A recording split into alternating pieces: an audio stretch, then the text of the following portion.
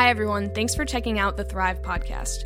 We are the young adult ministry at Maranatha Bible Church, and we meet on Wednesdays at 7:30 in our Family Life Center. If you enjoy this podcast, we'd love for you to post it to your Instagram story and tag us at MBC Thrive on Instagram.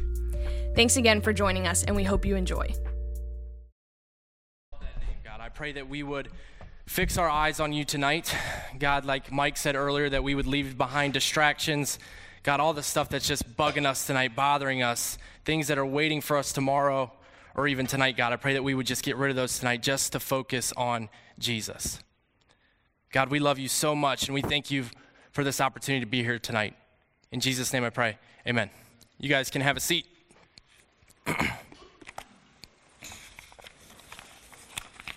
So I want you guys to think with me for a second. Just think of the best advice that you ever got. Maybe initially you're thinking about maybe your parents. Oh, not your parents. Never mind. Don't think about your parents. Think about maybe your friend, someone you look up to, a mentor maybe. The best advice you ever got. And why was it the best advice that you ever got? Probably because it worked. Probably because you put into practice this advice that person gave you, and good things happen because of it. Sometimes we seek advice from older people. Sometimes it's more of a friend, shoulder to shoulder. But I just want to ask a question, and I want hands. I actually want hands. Who has ever got advice that was just horrible? Like the worst advice I ever got? Well, I mean, I've got some bad advice. I've got some good advice. My dad, one time, I don't know if this is good or bad advice, honestly. I think about it all the time.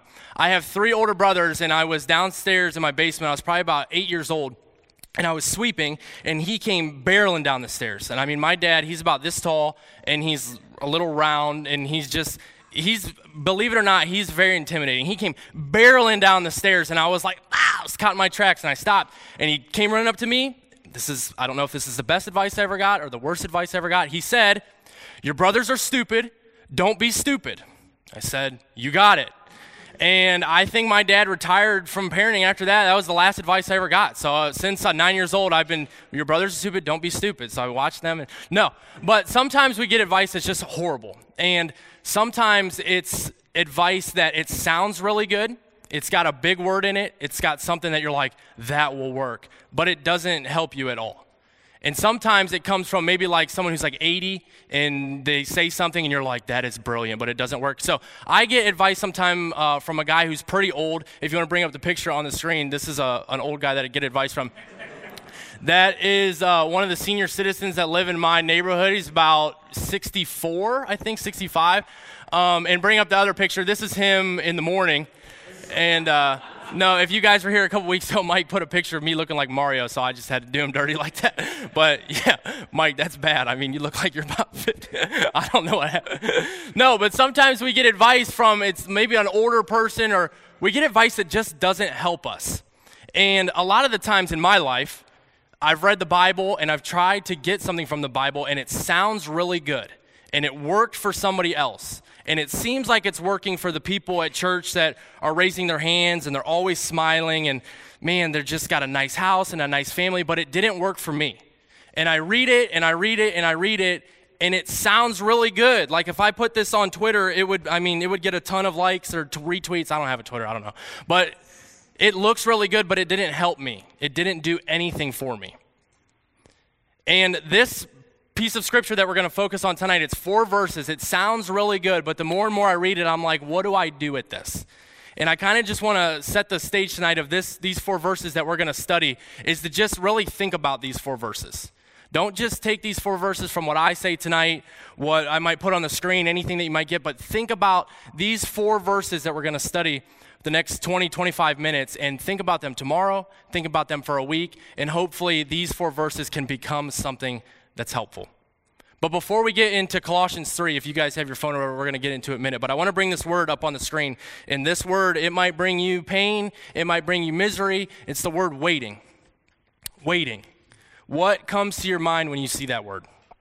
I don't know if you know me super well, but I'm really calm. I'm really just laid back. No, I'm not. That word has caused me more pain in my life than most other words that I can think of.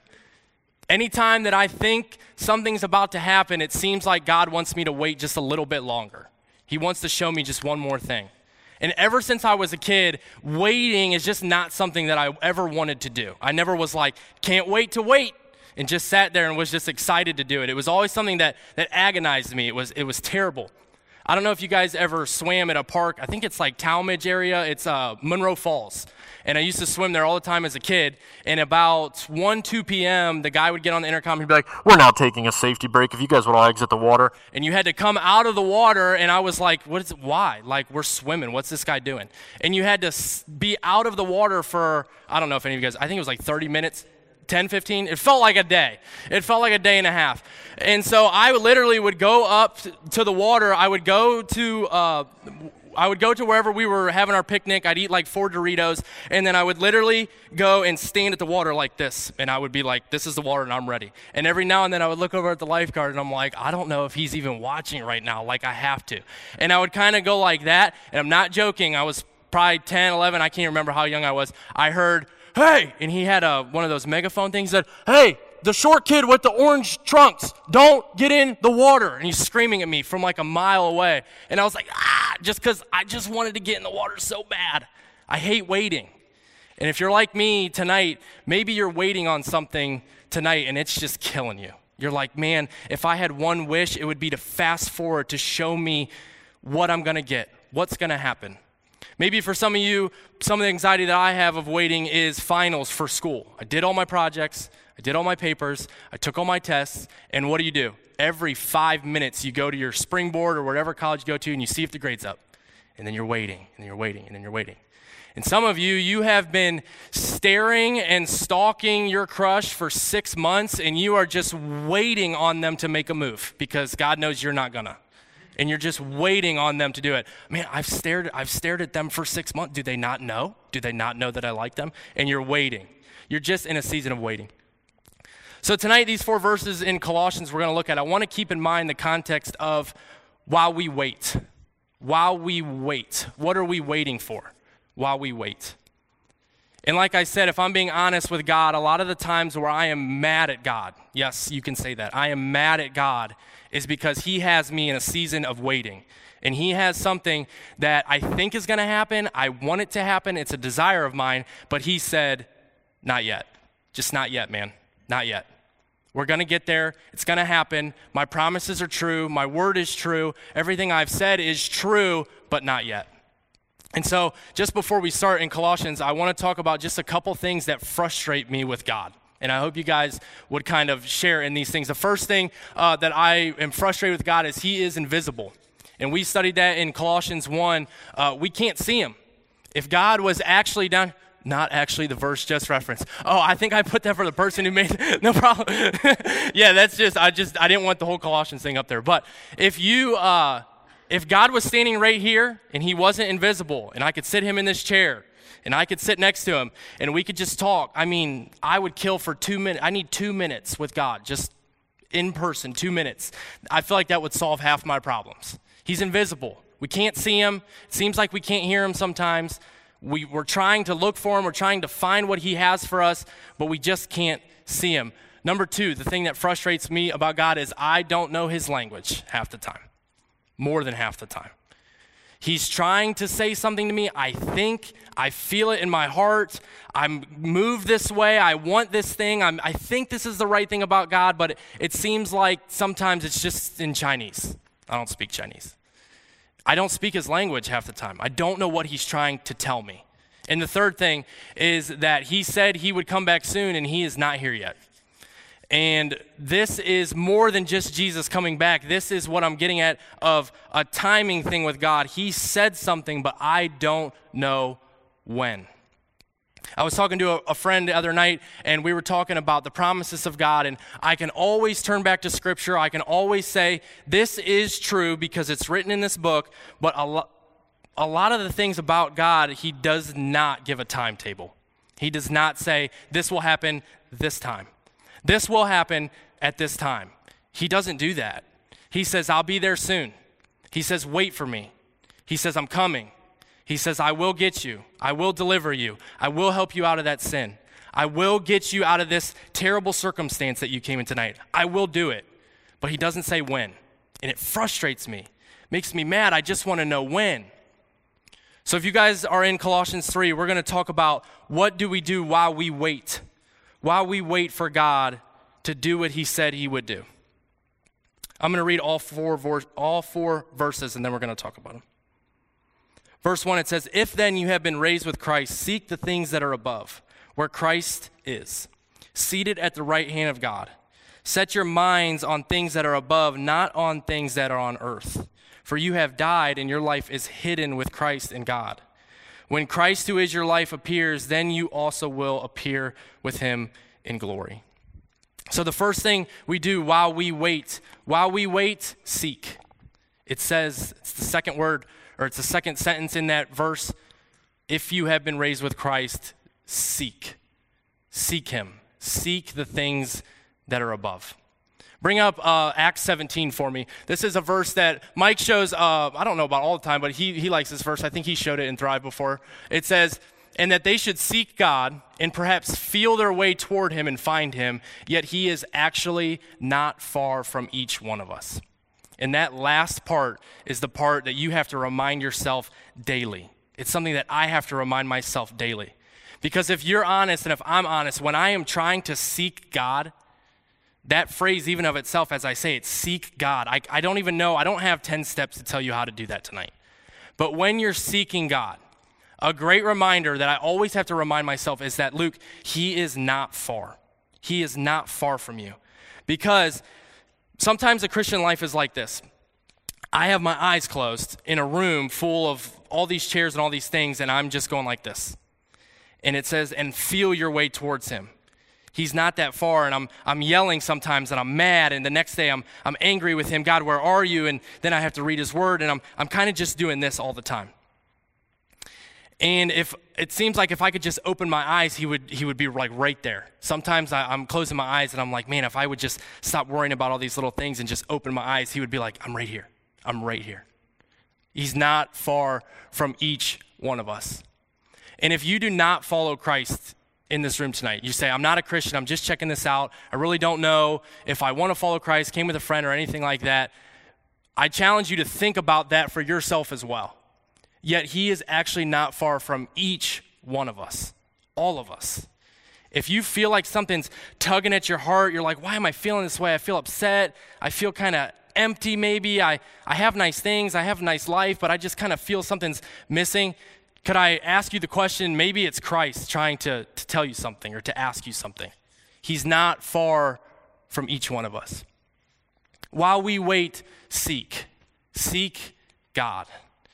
It says, while we wait, seek the things that are above.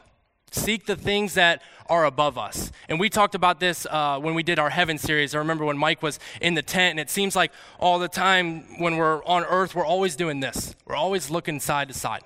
We're going, man, they have nice things, and they have a nice relationship, and they have a good job, and they already have their degree, and man, they're all doing this, and we're comparing. And God, all the time, I think he's challenging me, and he's challenging you to go, hey, would you just look up just for a minute, just to see the things that are above, the things that I'm offering you. I heard a guy say one time that sometimes God has to put you on your back to force you to look up. And in my own life, I can tell you that has happened plenty of times. And it seems like, man, God is just, this doesn't seem good. This seems like a bad thing that's happening to me. And it's God in his love putting you on your back to force you to finally look up to where he is. It says where Christ is. I think about sometimes I struggle to read my Bible. I struggle to pray. I struggle to do all these things that are quote unquote seeking God. Because if you ask anyone, hey, how do you seek God? They would say, read your Bible, and they would say, pray. And when I struggle with that so many times, I'm like, if Jesus was in Georgia right now, he was in Atlanta, Georgia, Jesus is down there, I would get on the first plane, I would get on the first bus, I would run there, I'd crawl there, I'd walk on my hands there, just to go see him because he's down there. And this passage is saying, if you would just look up and seek the things that are above, it tells us where Christ is. He's seated right next to God. He's in heaven.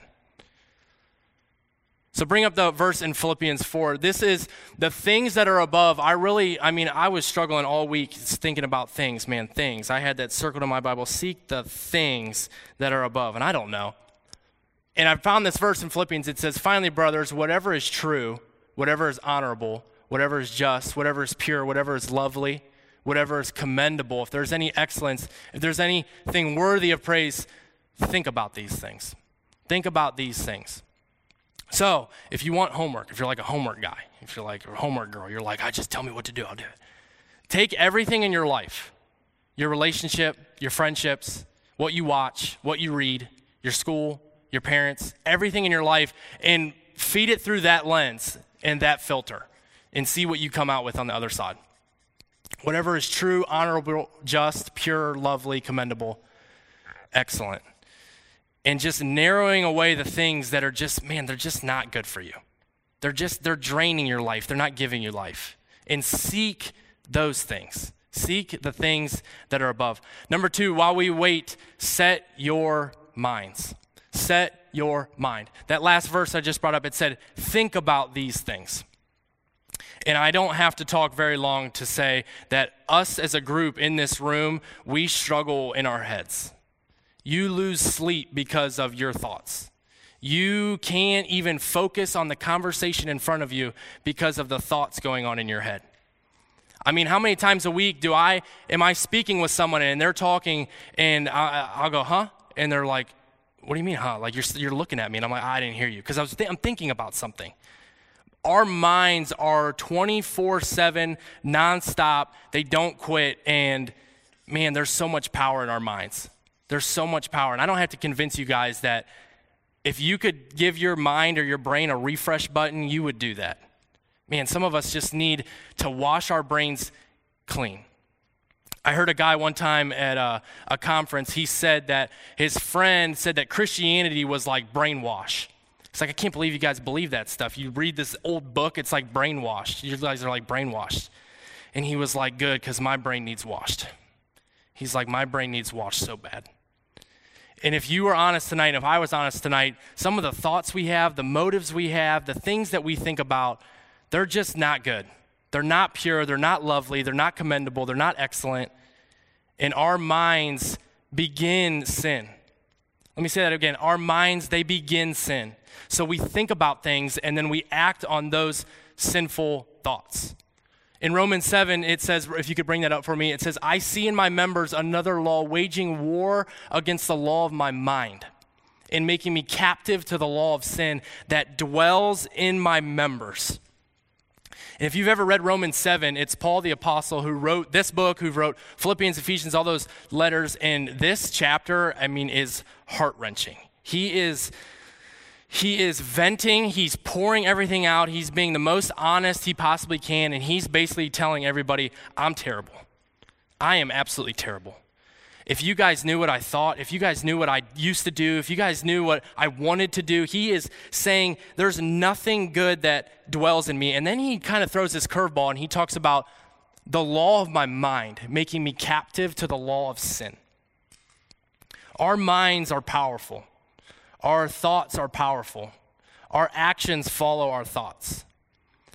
So while we wait for Christ, while we're waiting for him to come back here on earth, it seems like we're kind of just stuck here. What are we doing here anyway? Why don't we just go to heaven? What's the purpose down here? While we wait, can we fix our minds and set our minds to things that are above? And like I said, I would love to give you guys 10 things of how to do that, but I think each individually, it's different for all of us. What do I need to set my mind on? Is my mind constantly fixed on where I'm going in the future, what my house is going to look like, who I'm going to marry, how many kids I'm going to have, what job I'm going to have, what I'm going to eat tonight? Or do I think about things that are lovely, things that are pure, things that are commendable? And I don't want to give that sermon that's like, don't plan anything, why are you worrying about your marriage is stupid like heaven? It's okay to think about those things. It's okay to think about the future and plan. But don't get caught up so much in the details of what is this going to be? What is this going to be? Sometimes in my own life, it seems like I have to clean some of the stuff out of my mind before I can let the good stuff come in. Because I'll have this sin, like he said, this sin in my mind, this law in my mind, and I'll try to put things on top of it. I'll try to put Bible verses, and I'll try to put good quotes, and I'll try to put good advice on top of it, and it seems like this stuff kind of just will kick that out eventually. It'll just keep kicking out the good stuff. And sometimes we have to just ask Jesus, God, would you just please just refresh my mind? Just give me a start over. Wash it free. Wash my brain. Sometimes you have to get the old out before you put the new in. So my first job was helping this guy fix up houses. I was 14, and he would call me. I was more of like the demo guy because at 14, you don't have any skills. So I'd just go in and be like, knock a wall down, push a cabinet down, and he would pay me like, I don't know, $6 an hour to do whatever he wanted. And I was like, I'll do whatever you want. And so I worked with him for like 3-4 years, and when I think I was a senior in high school, I might have been a junior in high school. It was a snow day, and I don't know how he knew. He was like, hey, heard you had a snow day, come work for me. And I was like, you got it, I'm there. He said, if you can, bring 3 of your buddies. I'll pay them $10 an hour. I was like, cool.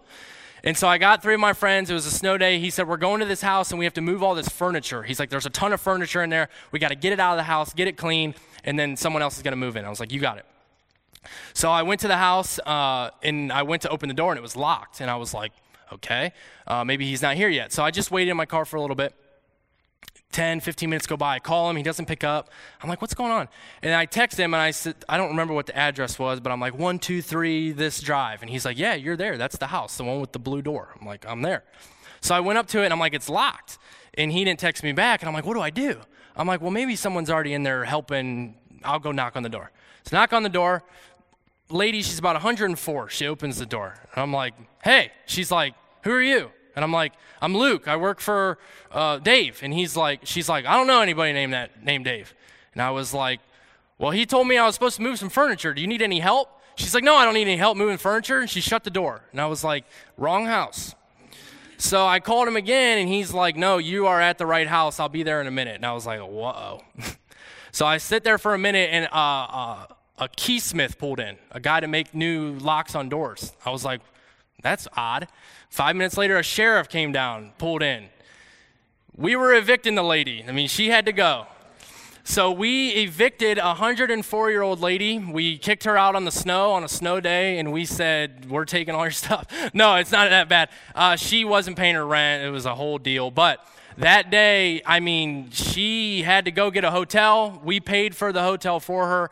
We're not heartless. We're Christians. It's okay. We got her a storage unit, the whole bit. But that day, the whole day, I mean, she followed us around, and she would point at a piece of mail, and we're like, can we take this or not? She's like, no, I need that. And we're like, okay, so we'll take it and give it to her. Then we go to a lamp, and bottom line, we cleared that entire house out. I mean, we took everything out. We took the carpet out. I mean, literally, as this old lady's packing her purse, I got a box cutter cutting the carpet out like we were getting out of there. We took everything out of the house so that someone new could move in. And our minds are the same way. Sometimes we got to get the old junk out of our minds before we can put the good stuff in. While we wait, set our minds on the things that are above. Number 3, the last thing. While we wait, hide. While we wait, hide. There's this big word that Christians use for our Christian life. It's called sanctification. It's a big word. It basically means while we're a Christian, you will become more and more like Christ as you go along your Christian walk. You'll do it imperfectly, you'll sin, you'll come back to Jesus every time for his forgiveness. But as you grow older, become a Christian, you slowly start to become more like him. And while we're down here on earth, that is what we're all doing as Christians. We are being sanctified by the Holy Spirit. He's conforming us to the image of his Son, and we're waiting for Jesus to come back. And sometimes I think about that, and maybe I get a little insecure, and I'm like, well, maybe I'm just not doing that good a job, because I feel like I'm worse this year than I was last year. And I'm like, maybe he's not doing what he's supposed to do. Am I supposed to do it, or is the Holy Spirit supposed to do it? Am I supposed to work real hard to get sanctified, or is he just going to like fairy dust and I'm going to get sanctified? Like, what do I do? And if you're honest, Christians, we live in this pendulum. We live in this swing of one day, it's I'm going to do it. I am going to do it. It's going to be me. I'm going to start the Bible study. I'm going to do the Bible plan. I'm going to get better friends. I'm going to break up with this person, and I am going to get my life back together. And then you do that for a week, and it doesn't work. And then we go all the way over to this side of the pendulum, and we go, I can't do crap. God's going to do it or no one's going to do it. The Holy Spirit better fix me up because I can't do it. And we pray and we pray and we wait and we wait and we pray and we go, God, you have to do it. I can't do it. And I don't know about you, but I live in this pendulum all the time. God's going to do it. I'm going to do it. God's going to do it. I'm going to do it. And honestly, at the end of the day, it makes me frustrated. What do I do? And in Colossians 3, it says this word, and your life is hidden with Christ in God. Your life is hidden with Christ in God. In the book of Jude, it's just a short book. It's like one page. And at the end, the writer he's honestly just trying to say goodbye. I don't think he's really saying anything else more special than this. And he says this funny thing. He says, now to him who is able to keep you from stumbling and to present you blameless before the presence of his glory with great joy. And you're like, yeah, that sounds cool. Like, wrap up the letter. Let's move on to the next one. But it says, to present you blameless before the presence of God's glory.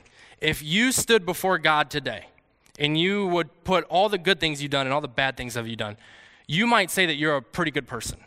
I'm not terrible. I mean, I'm trying to preach. I'm trying to do good things. Like, I'm not terrible. I'm not killing anybody. I'd say I'm pretty good, but I would never, ever dare to say that I was blameless. I mean, I've messed up. We've messed up. But Jude, he says, to present you blameless before the presence of his glory. And then the last phrase is just weird. It says, with great joy. And I close my eyes sometimes and think about standing before God, and I'm like, all right, rewards time. Like, I did this, and this good, and all this stuff, and you're getting judged and everything. And sometimes I just visualize him smiling and being like, man, you're saved because of what Christ did. You're blameless. You're justified. You're in heaven, period. And it says our lives are hidden with Christ. We're hidden. We're behind him. So if I have me and I have Jesus and what he did, and I put it like this, anywhere I move, anywhere I go to see, you're only going to see my left hand here. I'm hidden with Christ. And I think about that sometimes, and it sounds cool, and it seems like a good idea. And I'm like, yeah, I'm forgiven. Like the blood of the cross, the resurrection, I got it. I'm forgiven. But day in and day out, do I think I am hidden behind Christ? What Jesus did for me, his death, burial, and resurrection, his perfect sinless life that he lived, that's what God sees when he sees someone in Christ. I'm hidden behind him. So while we wait, would we hide? Would we hide in the work of Christ? Stop focusing on what we do. Stop focusing on, did I do a bad day, a good day, 2 steps forward, 3 steps back, 1 step this way? I'm hidden. God sees Jesus. In 1 John it says, just as Christ was, so am I. Just as he was, so am I. I heard a pastor, he was screaming one time. It was pretty cool. I'm not going to try to redo it, but it was cool. He was screaming. He was like, Jesus walked on water, you walked on water. Jesus healed the sick, you healed the sick. Jesus did this. And he was saying basically when God sees us, he sees Christ. We are hidden behind him. We're hidden in Christ. I just want to encourage you. This encouraged me so much. I want to encourage you when you're thinking of what is God seeing when he looks at me. I think about that all the time. I think about if God was looking at me right now, would he be pleased? Would he think I was lazy? Would he think that I'm a fraud? Would he think that I did a good deed, but my motives were bad, so maybe it really wasn't a good deed? And I'm like, God, honestly, what do you think? Like, how am I doing? If you could give me like a letter grade, a 1 to 10, I need that right now. And sometimes I get taken back to this verse, and he's like, man, I just see Christ. I just see my son. Because the only thing that impresses God is God. It's the only thing that impresses him. And all the time I'm trying to get his attention. I'm trying to do jobs for him. I'm trying to do ministry for him. I'm trying to read my Bible for him. And I'm like, God, would you just look at me? Would you give me affirmation? Are you pleased with me? And he's like, I am pleased because of what Jesus did. And I'm pleased with you because you're hidden behind him. While we wait for Christ to come back, would we just hide? Would we just hide? Some of you tonight, you would be honest and you would say, man, I want to hide so bad. I want to disappear into my room. I don't want anybody to talk to me. I don't want anybody to know what's going on. I'll tell them a certain thing that's going on, but the thing that's actually going on, I'm not going to tell them. And we front with people. We tell them things that they want to hear. And we just want to hide. I shared about a month ago teaching that a desire of mine since I was a kid, about 14, every now and then when I get insecure, when I get anxious, is just to disappear. I want to go down to Florida. I want to start over. I want nobody to know me down there. I just want a new start. I could be whoever I want. I can be the funny guy. I can be the quiet guy. I can be the ministry guy. I could be this guy. And I can just restart. And no one would have to have their opinion made up of me anymore. I can just be who I want to be. I want to hide. And we do hide. We hide from God. We don't want to talk to God. We don't want to go near God. God is the last thing on our minds. And I am encouraging you guys to hide in Christ, to hide with him, to hide with Christ. I was on track to go to medical school, and at the last second, God was like, you're a fool, I'm going to take you over here, and decided to do ministry instead, and I worked with middle schoolers. I mean, it was weird, and it was not my idea. It was God's idea. And my parents are excellent parents. First-generation Christians, got married, got saved together right when they got married. But when I told them that I was no longer going to be a doctor anymore, I was going to go hang out with middle schoolers in a ministry, they were like dumbfounded, to say the least, dumbfounded. And I don't know if you guys have ever told your parents where it's one of these. You see them, you know, you're kind of like watching them, you're like, is it a good time? Is it not a good time?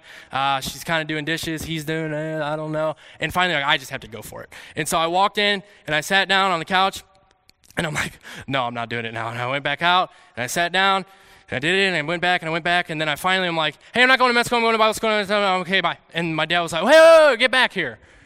And then we had it out, like you have it out with your parents. Why? What are you doing? What about money? What about the future? What about this? And long story short, it didn't end well. It was a bad conversation.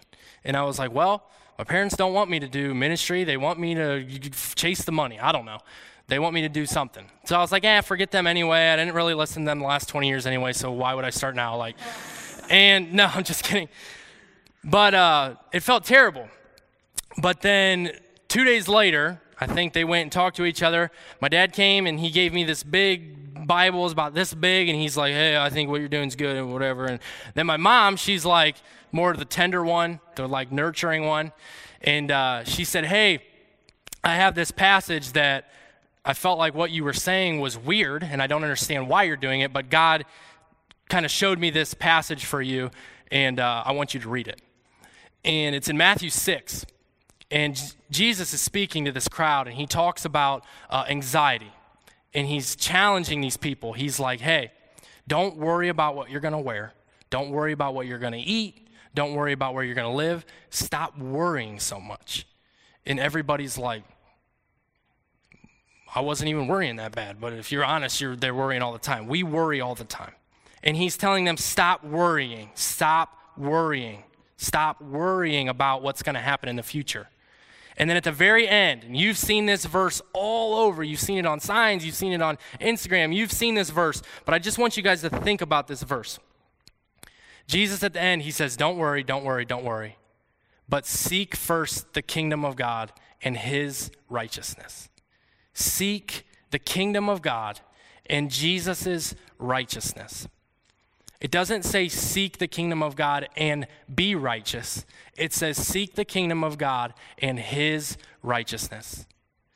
At the end of the day, when we stand before God, there's two people. There's people who are in Christ and there's people who are not. And the only thing that's going to impress God is not our righteousness, but his righteousness. I challenge you guys that while we wait, would we hide in Christ? Let me pray for you guys.